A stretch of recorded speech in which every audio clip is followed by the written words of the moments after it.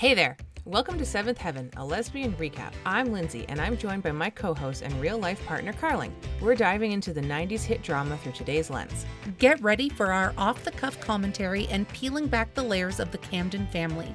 We'll tackle everything from family rules, life lessons, and 90s fashion. Join us every week for a lighthearted queer perspective and a trip down memory lane. Whether you're a diehard fan or new to the show, this recap is for you. So find us anywhere you get your podcasts at Seventh Heaven, a lesbian recap. I had this whole fantasy about like, they're finally going to figure out what's wrong with me and it's going to be something we can see. And when they didn't find that, I was actually devastated. I was devastated that I did not have a brain tumor.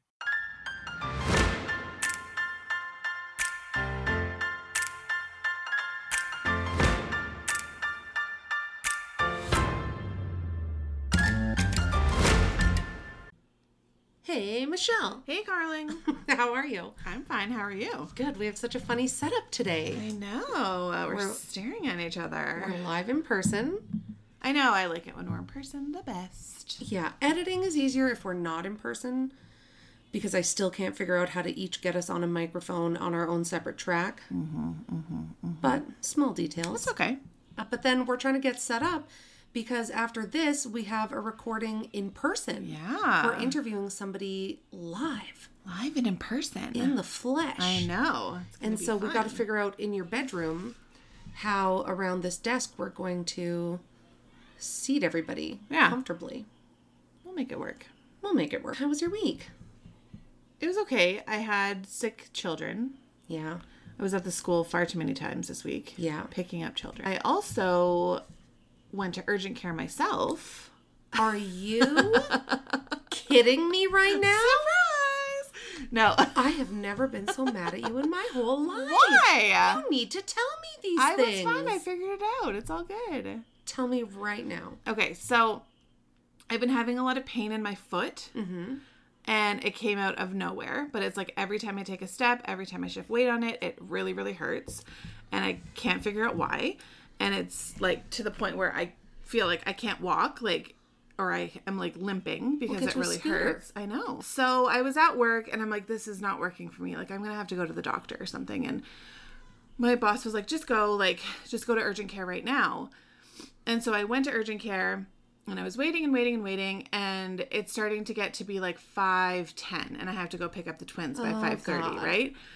So and at no point were you like, I should message my best friend who's my backup, who could probably pick up the twins. Many times I was thinking about that, but then I was like, that's silly. Like, You're silly. I'm not going to make you drive all the way I to have my literally town. come out here for less. I know. You're a silly goose. But I just wanted to do it on my own. Oh my God, you're not Reba McNeil. No, Reba McEntire.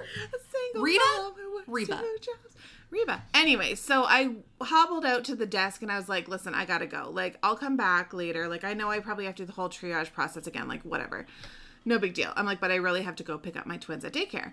And they're like, well, you're next to be seen. And I was like, I know, but like, I have to go, right? And they're like, you're probably gonna go for an x-ray. Anyways, so then this doctor who's sitting at the desk, super good looking, by the way. He was like, I will come see you right now. He's like, I'm busy with somebody else, but like, I'll come see you right now. Like, no problem. Please hold. Resume. So Okay. good-looking doctor says, I'm busy with someone else, but ma'am, your foot takes precedence. No, so what happened was I went back into the room and he was like, I have twins. He's like, so that's why I'm helping you. Aww. Because he's like, he heard me say twins and he was like, okay. And so he sent me right away for an x-ray and he's like, just go get the x-ray and then leave, go get your twins and then come back like after. Yeah. So I did. I got the x-ray and then left, got the twins, brought them home. And then I had to bring Adrian to the library and then I had to get gas. And then I went back and I still waited like another hour for the doctor, which whatever. And he couldn't see anything on the x-ray. But he said that I need to go for a bone scan. So there could be like a small fracture in my bone that they can't see on the x-ray. Or there could... Yeah, I don't know. But he said that there's such thing as like... very... Is it gout? No, it's not on the part where gout is. Oh, I don't know what gout really is, but Gout is usually by your big toe, like that bump by your big toe. Mine is all on the right side of my foot, like right. Is that where you broke it in Texas? So he was like, I did see your break from before. Yeah. He's like, but it is healed. Because that was my first thought, like, maybe it didn't heal properly. Is it because we were scooting around Texas? Maybe. Because when I broke it like, they called it like a cyclone break. Like, literally my baby toe, like, twisted around and that's broke. So now I have to book a doctor's appointment to go for a bone scan and see. Because there's really no explanation for it. What are you doing? I just thought of something that I wanted to add to my notes. Oh, excuse me. Don't worry about my broken foot. Well, I'm still reeling from the fact that you didn't call me, you ding-dong. I just didn't want... I know how busy you are, and I know all the things that you always have going on, and you're always, you know, with kids or shuffling dogs back and forth or at work or... You are a priority. You are my emergency contact. Yes.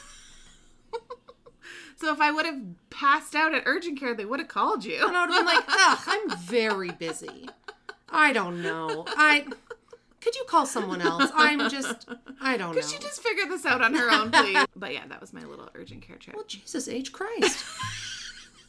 What does the H stand for? Have you heard that? Jesus H. Christ? Is that his middle name? No. Javier. No, that'd be a J. Holy? Jesus, holy Christ. Well, that's terrible. Yeah, so I'm having a lot of pain in my foot. I'm wearing a foot brace. I do have a boot, so if it gets really bad, I could hobble around in a boot. But a boot? A boot? Oot and a boot? Yeah, but you know, you kind of need your feet, so it's a little bit of a hindrance. Yeah. I got free banana bread today. What? Because you're so famous? You're a famous podcaster? Yeah, I rolled up and they were like, oh my God, guys, it's Carling. It's half of the duo. No, tell me what you would have done. Uh-huh. Yesterday, you went to Starbucks. Yeah. At 2 in the afternoon. Mm-hmm. You ordered an iced coffee and a banana bread. Okay. You paid. They handed you the coffee and you drove away. 6 hours later, you just realized you never took the banana bread. So it's not like they forgot to give it to you. You forgot to take it. Yeah. This is what happened to Lindsay. Okay.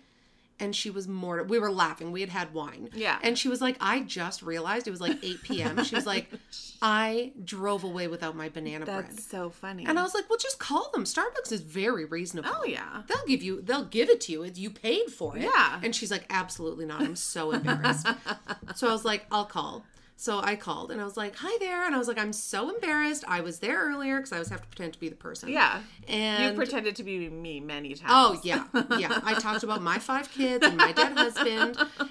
But for legal reasons, that's a joke. Absolutely. And she like laughed and she was like, oh my God, absolutely. She's like, we're still open until 8:30. And she's like, or if you're coming by tomorrow, I'll make a note and then you could just get it then. Aw. And I was like, yeah, I will be by in the morning for my coffee and I'd love that. And she's like, oh, that's no problem. So then this morning when I went through drive-thru, I ordered my coffee and he's like, is there anything else I can get for you? And I was like, well, funny story. And I like told him, I said, last night when I called, they just said to mention it. And he was like, oh, for sure. He's like, that happens all the time. Oh, that's so funny. Like, no, it doesn't. So technically you didn't get free banana bread. Lindsay paid for your banana bread. Yeah, I didn't pay for it. It's free to me. And did you eat it? Heck yes. They asked if I wanted it warmed up and I said, absolutely I do. And then I ate it all the way here. And you're like, sorry, babe.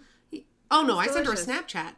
Of you enjoying it. Yeah. I mean, if you're going to do the work of, like, calling, right? I told her, I said, you go in the morning and say. And she's like, no, I never would. I'm too embarrassed. That's so funny. And I was like, all right, I guess I'm going to enjoy myself a piece of banana bread. Absolutely. That's really fun. I just have to mention, because I was joking that you got recognized and got free banana bread. But I posted something on True Crime Obsessed. I am slow on the uptake of you are. most things. So tell me what happened. Tell us all. I posted something on the True Crime Obsessed discussion page Facebook group about my husband passing because it was relatable to the topic of the episode this week. So anyways, I just posted something and then there was like a bunch of comments and then there was a comment that said, this sounds like the lady from I Did Not Sign Up for This. And then I realized it's you. And I was like, what? So on True Crime Obsessed, they have like thousands, like tens of thousands of people on this Facebook group. And she recognized Just Me. little old you. I know. I was like, so you listen to us and you listen to True Crime Obsessed. I'm like, what? So it's very exciting. That we are going places. Right? We're going to be the next guest on True Crime Obsessed. That's very exciting. I know. It was very exciting. I looked up once how many patrons they have on their Patreon. And then I said, if everybody is only the $5 level, but they have levels that go up to like $20 a month, just at the $5 level, they make $80,000 a month. That's insane. Like, yeah, I think they had just reached over like 200 million downloads or something crazy like that. well, Like, we are getting there. I used to be, I like what they call it like a Lady Pate at the 5 or a Lady Pate. I used to be a Lady Pate at the 20. whoa. Because they would send you stuff. Yeah. I got like a free mug, a free cup, some But not really stickers. Well, exactly. Right, yeah. A magnet, but I couldn't afford it anymore. So I had to drop back down to $5. Oh my God. Yeah, I gave up. I have to cycle back. I sort of cycle through, like, I can't afford to be a patron of all the podcasts that I love. Yeah. So, like, I'm one for a couple months, and then I switch it up to another one, and then I go back to the other one.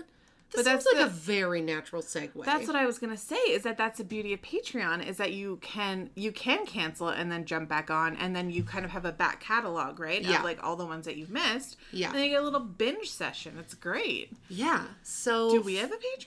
Oh my God, I'm so glad you asked. So our Patreon is a subscription service, and it basically supports the work that we do. And it helps us pay for things like new equipment, all of our editing stuff. Banana bread. But no, I didn't pay for the coffee to go with my banana bread. And Absolutely. it's not 80,000, but we're getting there. But Anyway, it's for as little. We have 2 tiers. At the $5 a month level, you get access to 2 episodes a month. So right now we've got over 52 episodes that if you signed up today, you'd get instant access to all of them. And then I think after 3 months, you get a little mini print sent to you from Patreon, but it's of our logo. Yeah. It's cute. And then at the $8 level, you get the same 2 episodes, but you get them released 1 or 2 days early. Lately, it's been 2 days early because I'm on top of it. Yeah. But it's at least a day early. And you also get sent some goodies. Yeah, and you also get your name into draws for whenever we do giveaways. Oh, yes, for all Patreons. So if you're at the $5 level, you get entered 1 time when we do a draw. The $8 level gets 2 entries. So it's like a contest that you don't even have to do anything for. You're just on it. You're just in it. You're just there. Yeah. So that's cool. Yeah, it's very cool. What I feel like you had other things to say. I feel like you have a list. No, I have a list because after this, we're recording our Patreon. Right. And Do we're we going to have a Patreon? And so this week's episode is going to be all about like irrational things that make us angry and embarrassed. And I have been laughing, like keeping this ongoing list through the last couple weeks of being like, oh my God, end this thing. It's going to be funny, I think. Yeah, it's going to be lighthearted. And I think that we have similar things that make us angry and cringe, and we also have different things. So it's going to be, I know one big difference for sure. And we'll save it. Oh my God. I know. No, that's great. So sign up for our Patreon if you have it in your capacity to support the work that we do. And also, I feel like we've had a few trigger warnings the last few weeks. And this week, again, trigger warning, we talk about suicide. We really didn't plan it like this. We didn't. We don't record these episodes all back to back, but like the way the scheduling worked. Yeah. I was thinking about that actually too. I was like, wait a second, we need another trigger warning. I know. We've got some like mental health heavy topic. So just take care of yourself. Absolutely. I know somebody mentioned that they were thankful for the trigger warning because they just had to make sure that like they were in the right headspace to listen. And the topic is incredible, and Jessica's amazing, and that's us. All right, let's get into it. Okay, bye.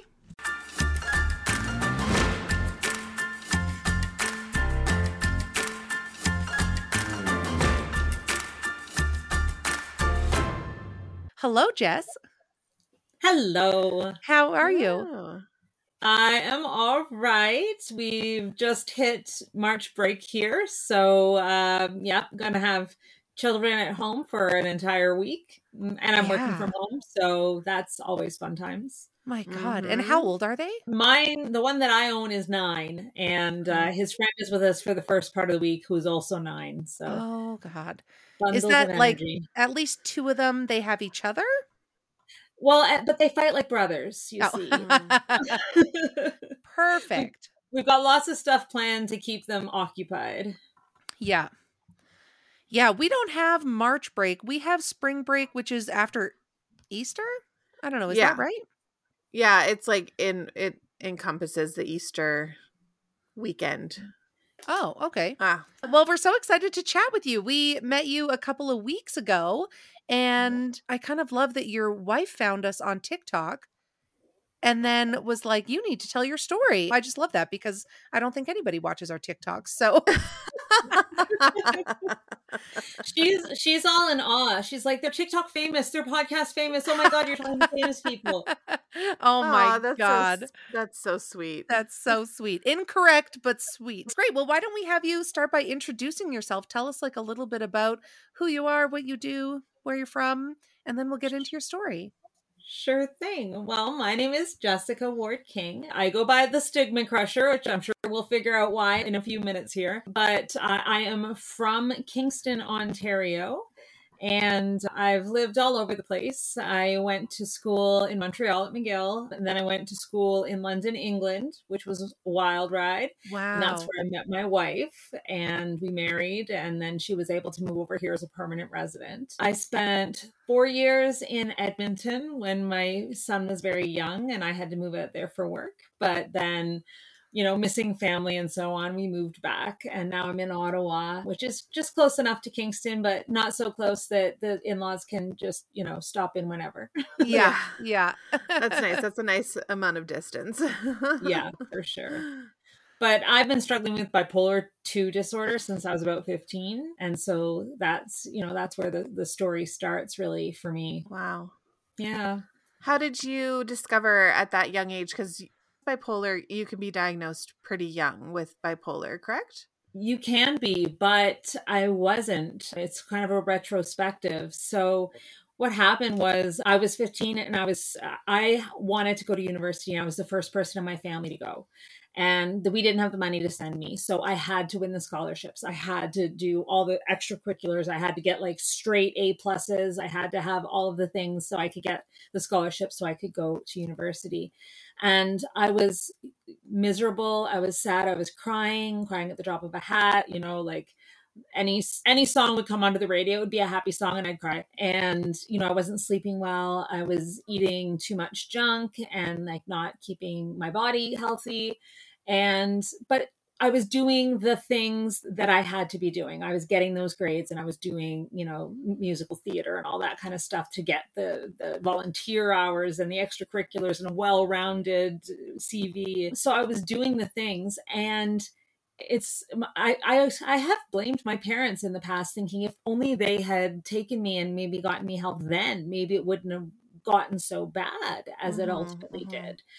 But then when I became a mom, I realized when a child is kind of on the cusp of being diagnosed with a psychiatric disorder, 2 things happen. One is that everybody goes, oh, I wonder where the genetics in that family come from.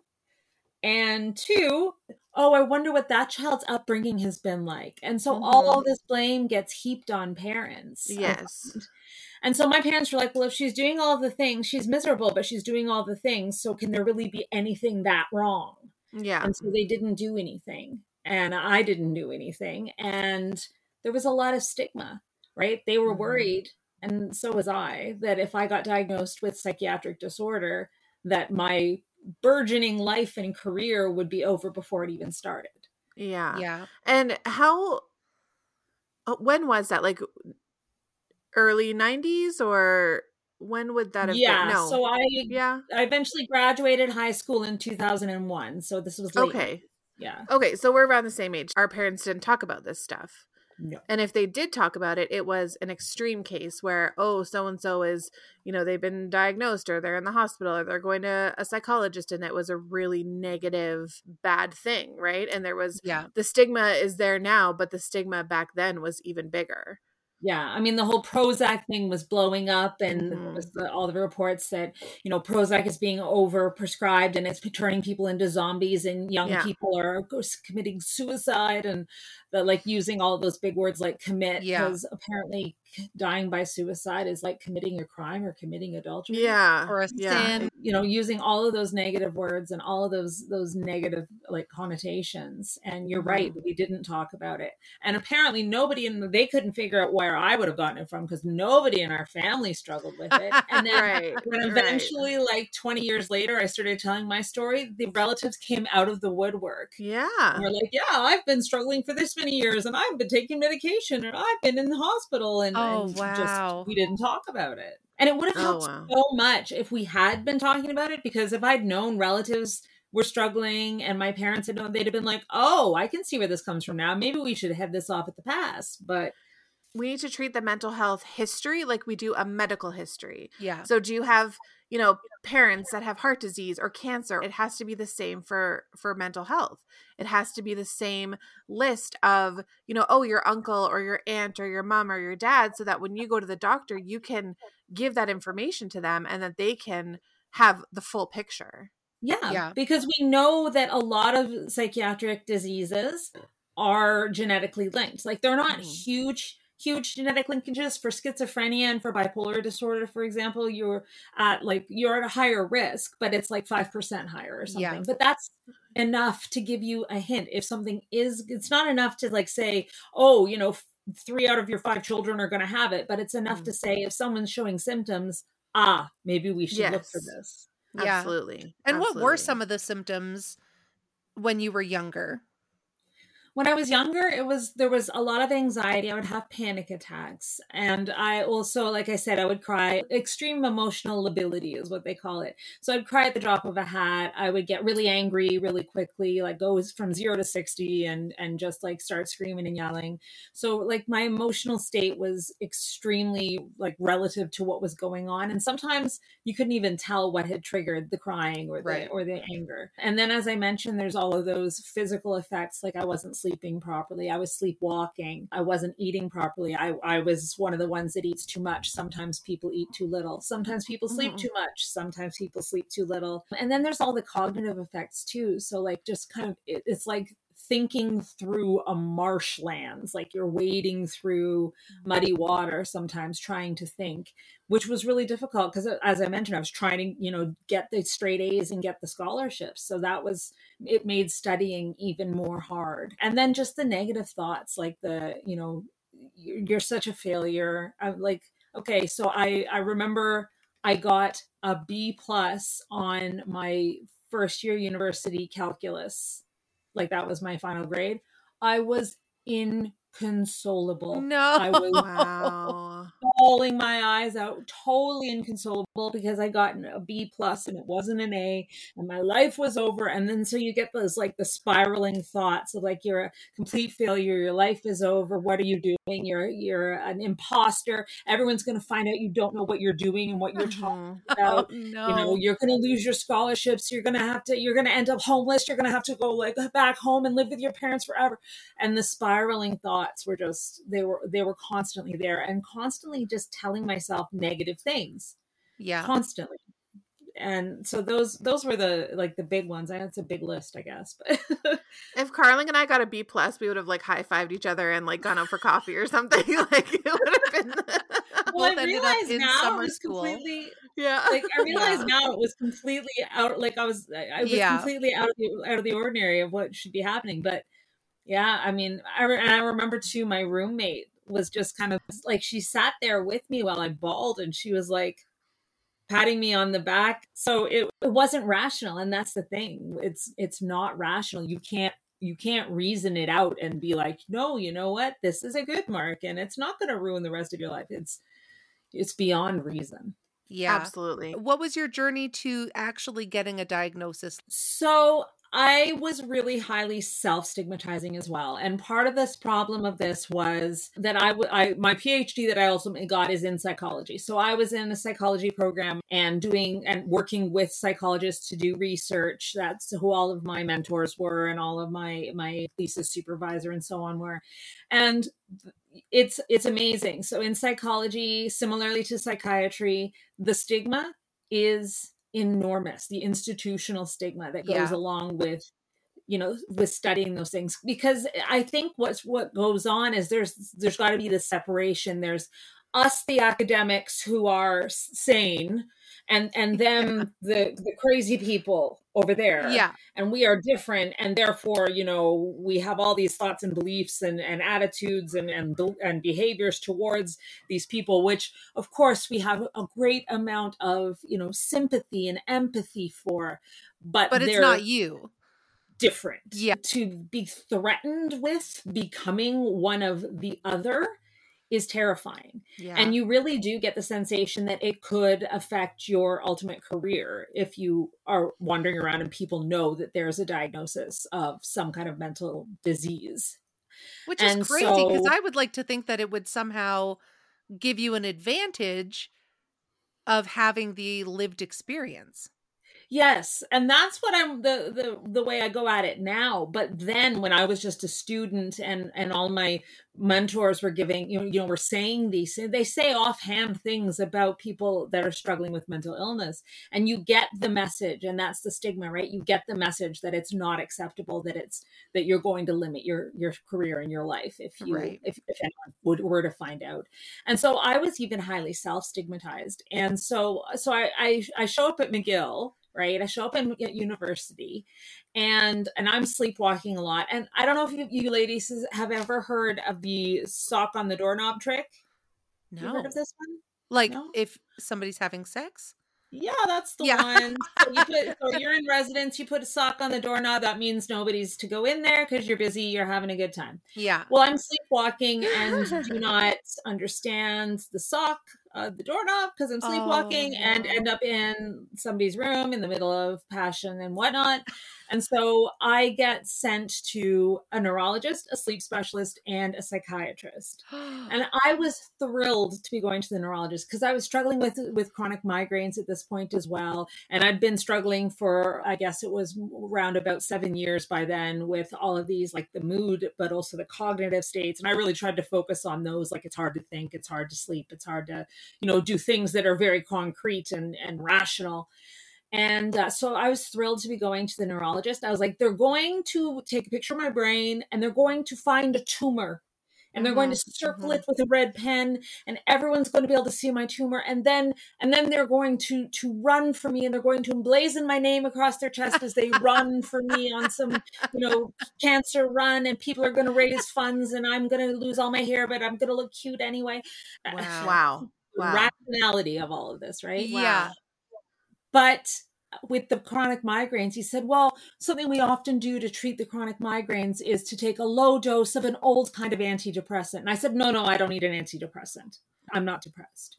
No, it's just for the migraines. For the chronic pain, you take a low dose. We just start you on a low dose and then it's for the chronic pain. And I'm like, for the migraines. And he's like, for the migraines. And so, like, this was back at the beginning of the internet. I go and I ask Jeeves and Jeeves tells me that, you know, yes, this is for migraines. So I'm like, okay, I'll take it, but only for the migraines. And I start on the very low dose and then it didn't help. So I went up a dose and up a dose and up.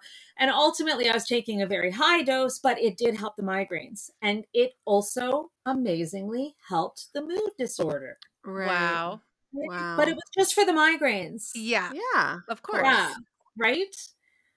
But the thing so while I was doing my undergrad, after about the first half year, that's when I started seeing improvement and I was able to get through my undergrad.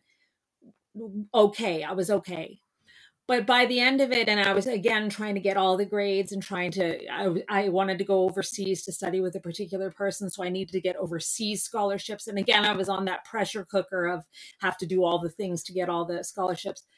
And by the time I got the scholarships and I arrived in England to start working with this person, and I knew no one in England. I knew nothing about the educational system, about the medical system. Like, I didn't even speak the language. I don't know if you know British people. They don't speak the same English as the rest of us. Sorry, British people that are listening, but it's a whole different operation. Yeah. So I get there and I thought it would be, I don't know why I thought it would be a great idea if I moved to somewhere where I had no support, when I was feeling so unwell, but I did, because I was just like, I was single-minded. I was like, this is what I'm doing and nothing's going to stop me. Until I found myself at a student poster session where we all were talking about our thesis research and all that kind of stuff. And it was in an old hotel in downtown London, and one of those ones with the great staircases with the red plush carpet and the banisters. And it was like, like this great big spirally staircase thing. And I found myself looking down. I was clutching the banister of the staircase, and I'm looking down, and there's marks of self-harm on my hands. And I'm wondering if I would actually die if I were just to lean over. Oh. And I kind of caught myself and shook myself and was like, what am I doing? I'm here at this, like, this is my career. And I continued and I did the thing. But then that night I went over, I had made a friend. It was 6 months in or so. And over a couple of bottles of wine, I guess you might say, I told her what had happened. And I was so lucky that she convinced me to go to the local emergency room of the hospital that had a psychiatric ward. Like that night? That night, yeah. And this stuff only happens at like midnight, apparently, because in my experience, I've never gone to hospital during the daytime because everything gets worse at night, right? It really does. Yes, your psychological state, everything gets worse. And so here I am, and I'm still convinced that I do not have mental illness because I am successful, you see. Like, I had the grades, I had the education, I'm successful, and people with mental illness are ugly and stupid and sucks on the system and potentially violent, and you can't count on them, and you cross to the other side of the street if you come upon them. And I was not them, you see. I could not possibly have mental illness, but I went to the hospital, and the first thing that happened was they had to take my shoelaces.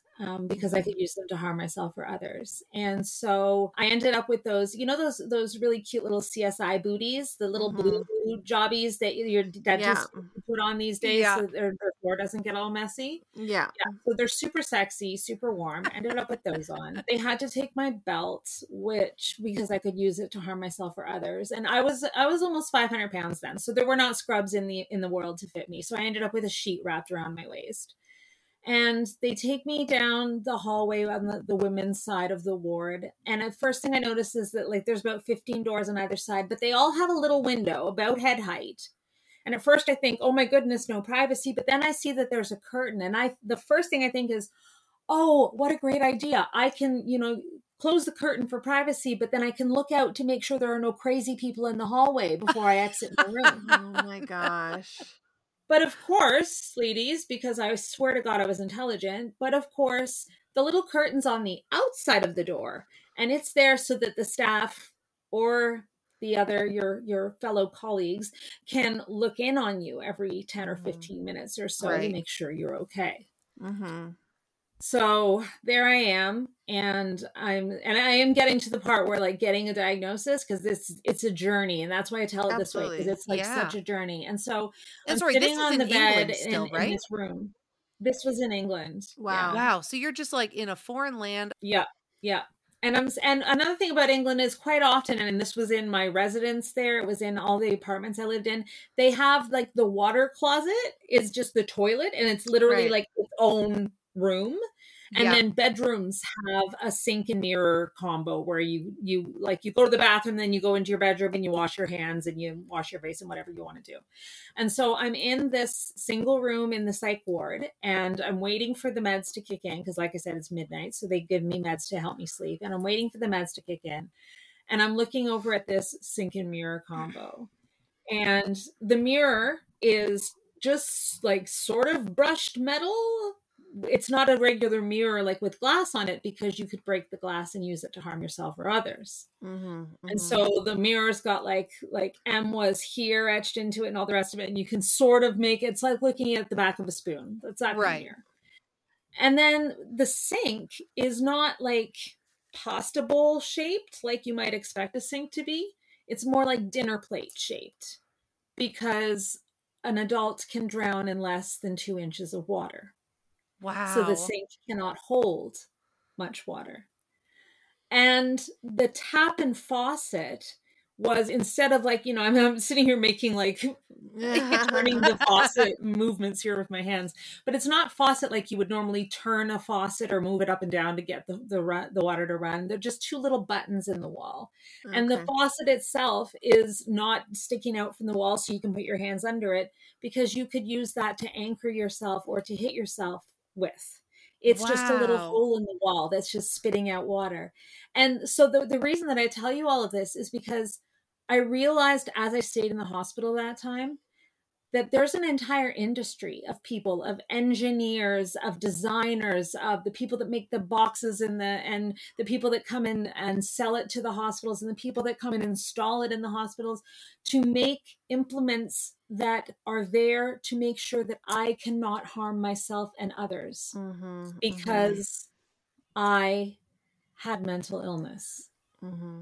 And that was like the moment that the stigma that I knew was in the world got planted in my head, and the self-stigma started to attack me, that I was crazy, I was broken, I was destroyed, I was disgusting, I was violent, I was lazy, I was stupid, I was a suck on the system. And it was in the hospital that I got my first diagnosis, which at the time was major depressive disorder, because with my disorder, with bipolar 2, you end up with long periods of very deep depression, and then usually shorter periods of hypomania, which is not like the high mania that people end up hospitalized for when they spend all their money and think that they can fly and believe that they're God and all that kind of stuff. Hypomania is just kind of like, it's too much energy. You feel restless. You feel agitated. You feel angry.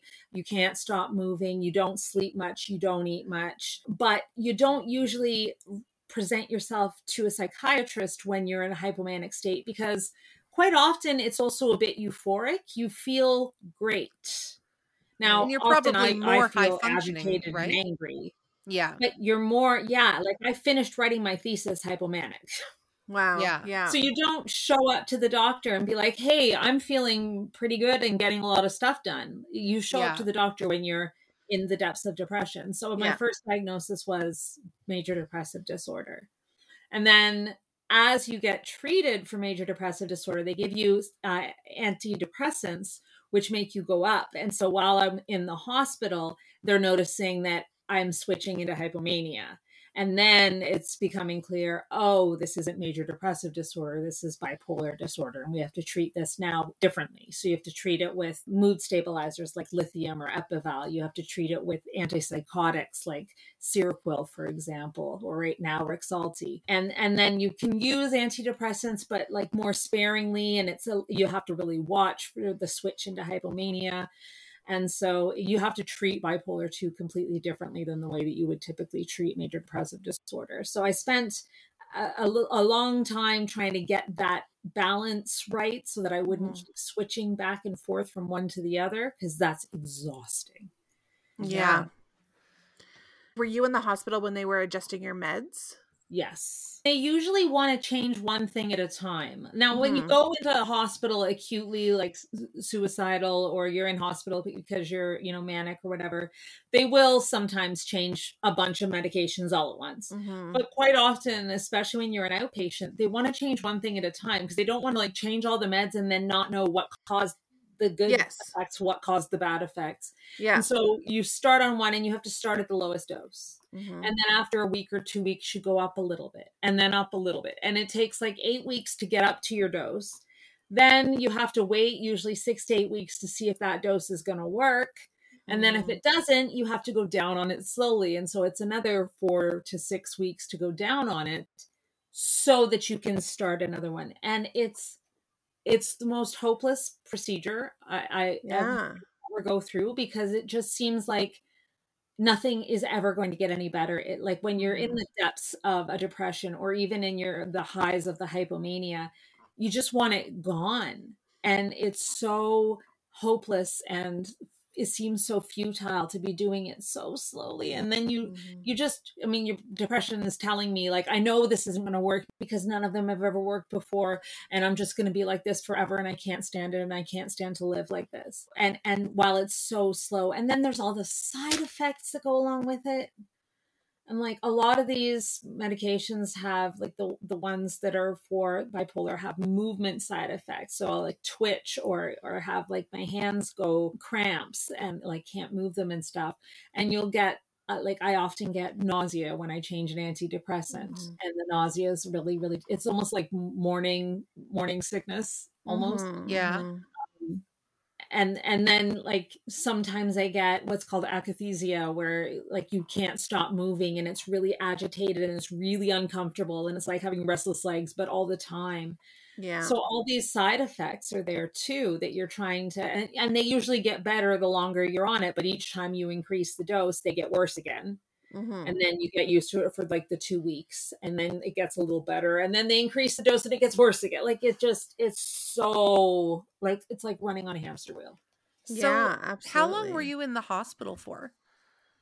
I was in the hospital the first time for 2 weeks, and they changed everything at that point, because at that point I wasn't really on a whole lot. I was still on those 4 migraine pills. The second time I was in hospital, I was only in there 4 days when they decided to do ECT, electroconvulsive therapy, because I was set to be married in 2 months and I didn't know if I was going to make it to my wedding day. To your current partner, to your wife? Yes. Yeah.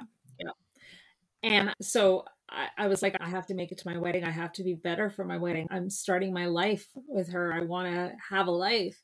And so we decided to try electroconvulsive therapy for the first time. Wow. And what is that? So that is when they use 2 electrical probes. It's like literally hooked up to, plugged into the wall, and it's like a little electrical machine. And they put it, generally speaking, they used to put it on either side of the head and make an electric current go through from one pole to the other pole, and it would cause a generalized seizure in the whole brain. The way that the brain is designed is that there's, in the middle of it, they call it the corpus callosum. So that's the bundle of fibers that connect the right and the left side of the brain. And so they used to do it on either side so that the whole brain would have a seizure. But what they do now more often is do it on the side of your brain that doesn't control language. So for most right-handed people, that would be the left-hand side of the brain. And so what they would do is they would put one on the front, like forehead, and one on the side, and make the electrical current go through them. And it would mostly affect the side of the brain. Sorry, it's the right side of the brain. The right side of the brain, which does not control language. The left controls language, the right does not. And in right-handed people. And so that's the kind that I had. The one biggest side effect of it, apart from like you go under general anesthetic now, so it's not like Jack Nicholson back in One Flew Over the Cuckoo's Nest, where like you're looking all ugly and you're like, ah, and you remember his face from that movie. It's not like that anymore. They put you under general anesthetic for this. The general anesthetic has usually ketamine in it, which causes you to forget the whole experience, so that you don't remember the really kind of like tense experience, and you just wake up confused, and for me every single time with a migraine. But my first course was of 12, and by about the 8th one my mood had started to lift. Wow, that's so intense. 12, and you do it about every, like, 3 times a week. So and you know, like, it seems really barbaric. We think of it as barbaric, but ECT is actually the most effective treatment that we have for depression. It is the most effective. It works the most often and the most completely. And it's often used for people with acute suicidality because it's so effective and so quick. Yeah. Unlike any of the medications that we have. But the big side effect is, well, there's cognitive side effects like in thinking and reasoning and being able to like work and stuff, but there's the memory deficit. And that's the biggest problem. So you don't remember usually during the whole period that you're having ECT, what it was like. You don't remember day-to-day life. Sometimes you'll lose some memory from before it. And sometimes you'll go on to have memory deficits keep like going forward. So for example, I don't remember my wedding. I don't remember it at all. It was 4 weeks after my final ECT treatment, and I don't remember a single thing. Did you know that was a risk specifically going in? I did. Yeah. Being a PhD in psychology, I was able to do the research, and I knew enough already anyway from learning about it. So I knew it was a risk, but it was, well, I either do this and I make it to my wedding, or I don't do this and the risk is that I'll die by suicide before the wedding. Wow. And was this in Canada or England? This was in England. Still in England. Wow. Yeah. Is this something that's like worldwide? Like, is this a common treatment option in most developed countries? It is, yes. And I've done it in Canada as well. So about 10 years later, I was in a very, very severe depressive episode when I was living in Kingston, and I had to do ECT again there. So yes, it is a common thing in developed countries. I mean, even in underdeveloped countries, it's not that expensive of a treatment, and it's fairly effective. So yeah, you can get it a lot of places. Who brought it up to you? How did you know that it was an option? Like I've got depression and anxiety, but nobody has ever, and maybe because it's not extreme enough and it's well managed with medication, but like I've never heard of this before. So at what point and who brings it up? So it was because it was intractable. It was treatment resistant depression that was tied to the bipolar disorder. I had tried, usually they say it's treatment resistant if you've tried a full course of at least 2 different medications and neither of them worked. I had tried upwards of 20 by then. Wow. And nothing was working, and I was acutely suicidal, and it was a last resort. And it usually is a last resort. It can be recommended for example, for folks that are pregnant. You can do ECT while you're pregnant, but a lot of the medications aren't recommended. Right, so if you're in a very acute depressive episode while you're pregnant, it is actually kind of a first line treatment. But for people that can tolerate medications and for whom medications have had even some benefit, it's usually not recommended right away. It's really a treatment of last resort. Although since then I've had an even more last resort treatment. I have electrodes implanted into my brain now so that they just constantly give a little zzz, zzz, zzz of electricity to a specific part of the brain that's linked to mood, and that was wild as well. I have like right here under my pectoral muscle, I guess it is, it's a battery, and it's not for a heart pacemaker, it's for my brain pacemaker, and I have to use those wireless chargers that you use for your phone. Yeah, I have one of those that I have to charge myself like a cell phone every night so that it keeps going zzz, zzz, zzz in my brain. And can you feel it? No, I can't feel it. So when did you have that done? That was actually when I was living in Edmonton. They were doing clinical trials at the University of Calgary. And so I came down from Edmonton for those clinical trials and was lucky enough to be selected to get it's called deep brain stimulation, because they put the electrodes deep in the brain, right in the middle part. And during like a 10-hour procedure during which you are awake, because although you have a lot of neurons in your brain, none of them are actual feeling, like they can't feel the wires or anything. So it doesn't hurt as long as your scalp is numbed where the holes are in your scalp, you can't feel it. So I was awake for the 10 hours of the surgery, having this implanted. The only time I was put to sleep was to have the battery implanted under my skin in my chest. But that's so wild. You know what? And I didn't think it was working. And this was a last resort. Again, I was like, well, I'll try this. And then if it doesn't work, which I know it won't work because my brain is depressed and it's telling me it's not going to work, then I can die by suicide having tried everything. Wow. And my family would be better off without me anyway, and it'll be fine. But I'll try this. This is my last resort, and then we'll just carry on. That was the plan. That was my plan anyway. Yeah. But about 6 weeks after it got turned on, my son had fallen asleep early, and my wife and I were like, woohoo, like staycation date night. And she said, okay, you find something on Netflix. I'm going to make the food. And she came out with these bowls of curry, like chicken, butter chicken or whatever. And I'm starting to eat it. And I was like, oh my God, this is so good. Like, is this your mother's recipe? Because your mother's Indian. I'm like, did you get the spices from your mom in the mail? Like, oh my God, this is so good. And she's looking at me like I'm an alien, because what she'd done is, those packets of like already cooked chicken pieces from Walmart? Yeah. So it was that chicken. It was a jar of sauce, and it was naan bread that had been in the freezer for like 2 months.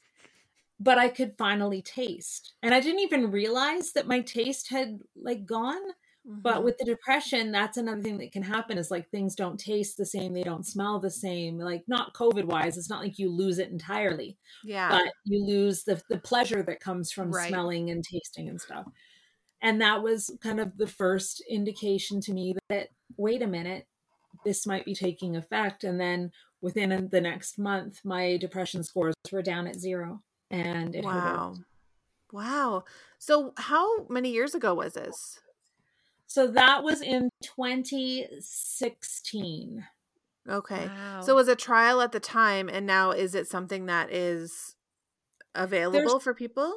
They're still in clinical trials because there's still a lot of question about who it works for and what part of the brain to put the electrodes in and how high to turn it up to and so on. And so for mine, like I've been in a major depressive episode since COVID started. And they turned up my battery, but it's still not working. It's no longer is no longer doing the antidepressant effect that it was, and it may again in future. But for now, nothing that I've tried has worked, including turning up the deep brain stimulator. So it's not like a cure-all. It doesn't fix it, but it's another kind of treatment option that I have in my arsenal. Yeah, right. So how does that then affect you when you feel like something was a last resort isn't working currently? Yeah, that's really troublesome because now I'm like, well, what do you even do now? Like I've got friggin' like I'm a Borg. I've got stuff implanted in my brain, you know.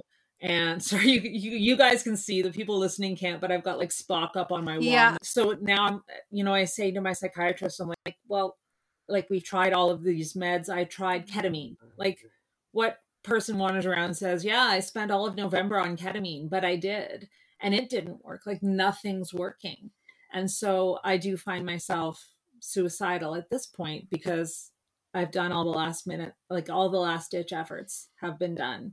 What else is there? And my psychiatrist keeps reminding me, like, there's always something new to try. You can always try a different combination, like with the amount of drugs that we already have and new ones come out on the market. And like the ketamine came out and psilocybin is a possibility in future. Like there's always something to try, but it's almost impossible to keep telling myself that over and over again. Every time I'm like sitting there going, my family would be better off without me. There's nothing that's ever going to work. I mean, I've tried everything and it's over. It's hard to say to myself, oh, but there's always you can always wait another 8 weeks to titrate up on a medication so that it cannot work and you can try again. Yeah. Well, and because your brain is telling you things that aren't true, right? And it's how do you convince it to, I don't know, like that things are going to be okay? Yeah. And my psychiatrist and my wife keep telling me, like, it's just your brain telling you lies. And I'm like, yeah, well, it's louder than you and it's in there all the time. And, when I'm sleeping, when I'm dreaming, when I'm awake, when I'm working, when I'm like, no matter what I'm doing, my brain is in there telling me this stuff. Yeah. You guys aren't loud enough and you're not there often enough, no matter what. Absolutely. That's a big challenge. Probably we're going to say the same thing about being a partner who has someone who's struggling with mental health. Like, how can she help? I know that it's exhausting for her. She loves me and she knew what she was getting into when she married me, because like she was busy helping me go to ECT treatments while we were engaged. So I mean, as long as she's known me, I've been mentally ill, and she's known that. And even her family had at one point said, like, are you sure this is what you want to get into, because this is like a lifelong thing, this isn't just gonna go away. But I'm also a partner and a full partner in the relationship, and so there are ways that I support her even while I'm struggling, just as there are ways that she supports me. And that's so important to have that reciprocal relationship, because I mean, one way we get rid of stigma is through what they call contact, and it's to change the attitudes about mental health and mental illness, is this contact. And part of that for me is being able to not only be supported, but also be a support. And so while there are times when I'm crying in her arms and I just can't take it anymore, there are also times when she's crying in my arms and, struggling with the different things that she's struggling with. And so I'm able to be a partner. Now, sometimes it's not like always complete equilibrium, right? Like sometimes I feel like I am taking more than I'm giving, but then sometimes I'm able to give more than I take. So over time, it fluctuates. It's more like dynamism rather than equilibrium, but it fluctuates. But it does end up that I'm a full partner in the relationship, and that's I think the strength of our marriage is that we're able to do that for each other. How did you bring that up with her? Like when you met her, were you just like, "Hi, I'm Jessica, and I'm mentally ill"? Like, how does that come up over drinks or? I was still really highly self-stigmatized. I wouldn't tell anybody. The way that she, I mean, when we started to date and we started to get serious, then I had to tell her that I had this diagnosis and I had this. But I still wasn't telling anyone. Like my PhD supervisor had no idea. She thought I was in the hospital for migraines, not for anything else. The only way, like I only started telling my story because I was already in my career. I was 30 years old and I was teaching at a small university. And over the Thanksgiving weekend, like everybody piles into somebody's car and goes and eats somebody's mother's cooking, right? For Thanksgiving. It's the first holiday that the kids get to go back home and see all their friends from high school and, you know, tell them what it's all like at school and everything. So everybody goes somewhere. Yeah.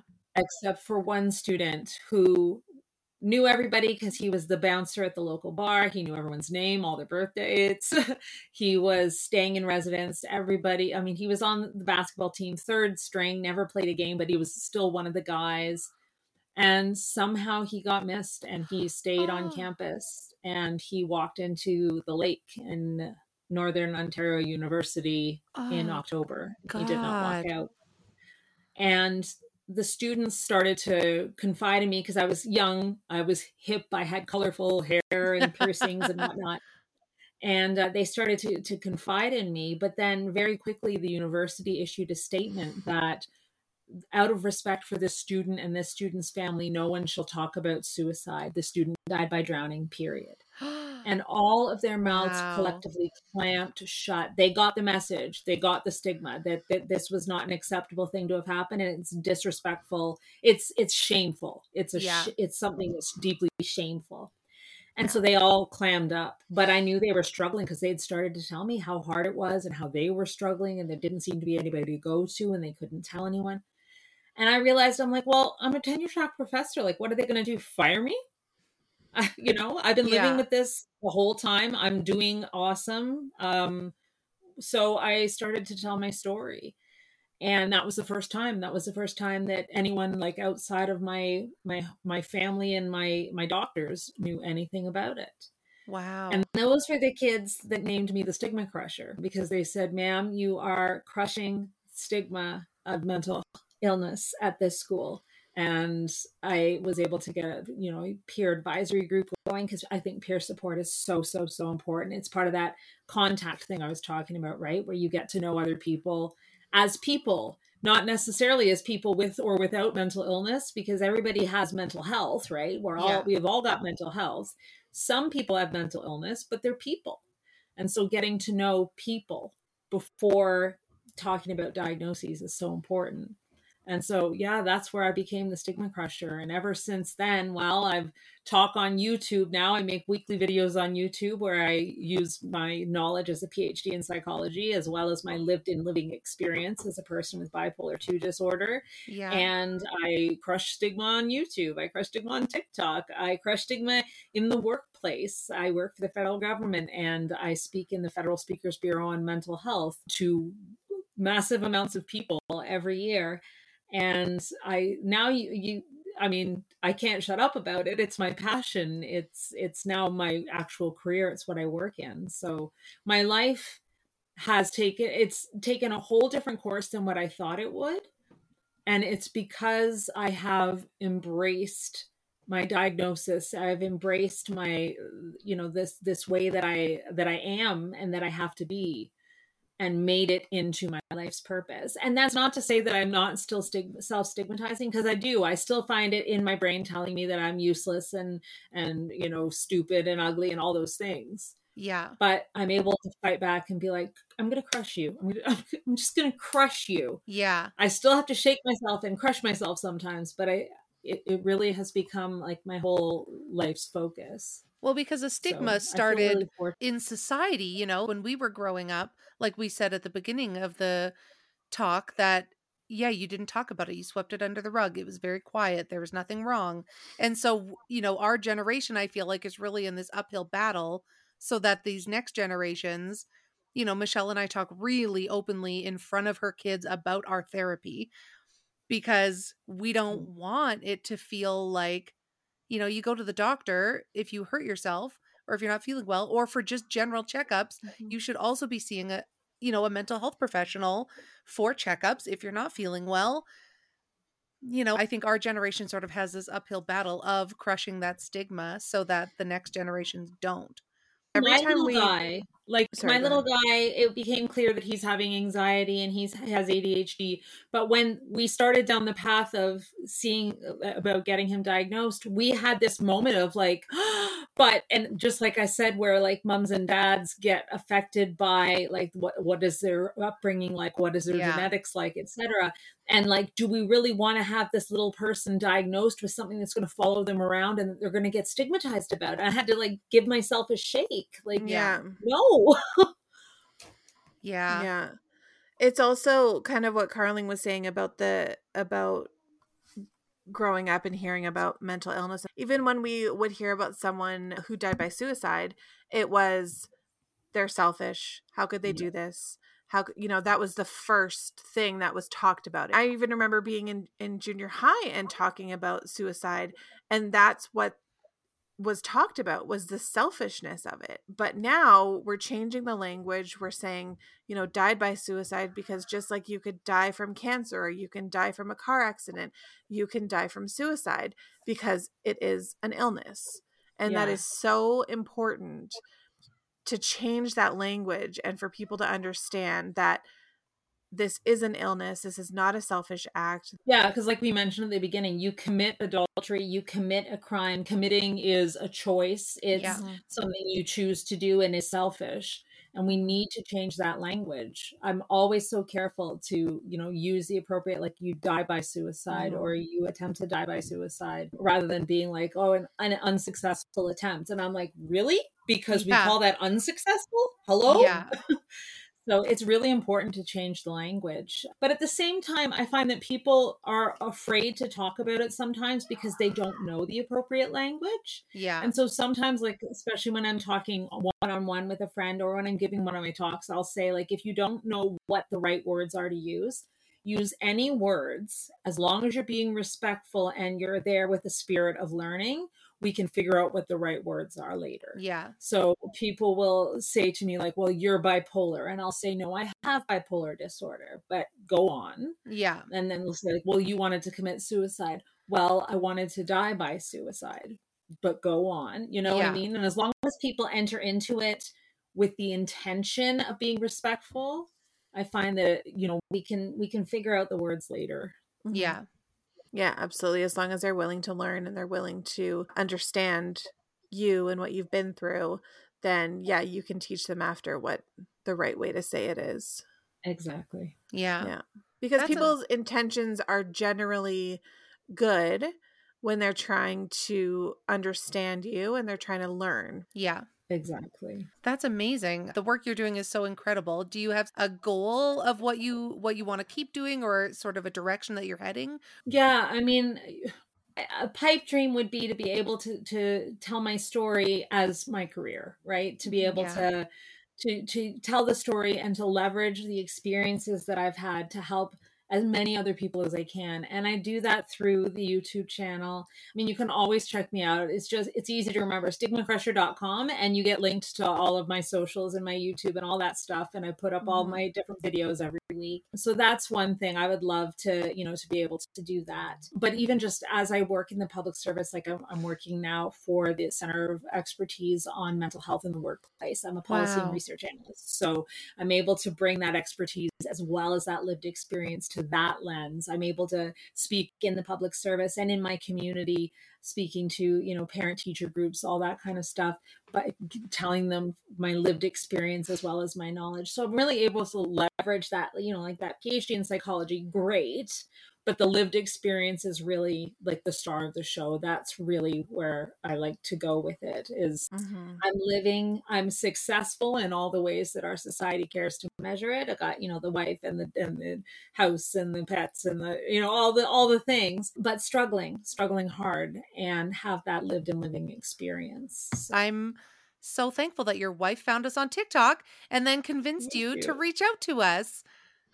So am I. We just try to be the platform to, I guess, like really end the stigma on, just people's journeys and struggles. And we want to bring to light people's lived experiences because I think there's so much in common. There's something I think everybody can relate to in people's stories, how, whether it's directly or indirectly. Absolutely. The last one I got to listen to was, I can't remember her name, but she was talking about her father's suicide and her mother attempting to die by suicide. Yeah, Denise's story. Yeah, and that was it was heartbreaking. I was so glad you gave a trigger warning because I needed to be in a good place to listen to it. But at the same time, I was like, yes, I hear you, and I hear you on the family stigma, and I hear you, I see you. Yeah, and I find that with so many stories, even if they're not specifically mental health stories. Like I've listened to a lot of your podcasts, and even when they're not mental health stories, I'm like, yes, I can see you in your lived experience and the way that you struggled and the way that you've, are overcoming and are in recovery in whatever way you are. And it's so helpful. It's part of that, again, that contact, like seeing people for people and then hearing their stories. Yeah. It's so important that you guys do. Well, that's amazing. We're so thankful that you are so open and vulnerable and honest about your story because like we've said, the world needs more of that.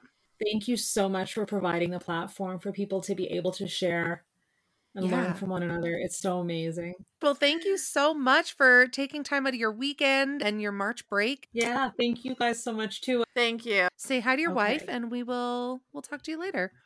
Okay, perfect. Okay, bye. Bye. Hey, Michelle. Hey, Carling. Jessica, thank you so much. I love that. What?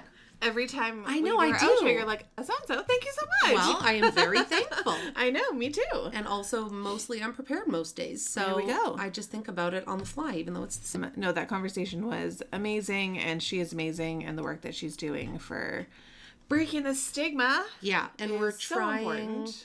Really hard to convince her wife, who's very shy, to join us on a Patreon episode. Yeah, I'm excited to talk about sort of being the partner and in sometimes the caregiver of somebody who battles with mental health. So fingers crossed, we're gonna have a little Zoom chat with them and see if we can convince her because she's shy. But oh god, I'm trying to take my sock off and I can't. But anyway.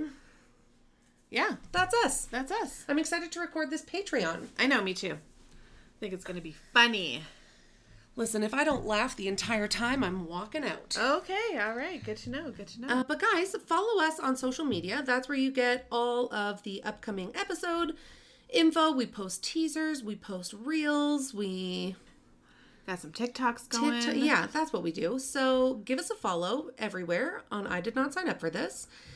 And if you have a story and you want to be on our podcast, send us a message. I was literally just going to say that. Well, I'm inside your head. What the heck? That was so weird. I was going to be like, we haven't mentioned it in a while, but if you have a story, go to our link in bio on Instagram and you can submit a story, or you can just email us at it's complicated. You know what? Just drop us a DM, fill out the form, Our email's weird. Yeah. Yeah. All right. Well, I hope everybody has a really good week and take care of yourselves. And I feel like we need like a sign off. And if you like go to urgent care, call your best friend so she can help you. I swear to God. That is shocking to me. Do not like this. Okay, I'm sorry. All right. Bye. Bye.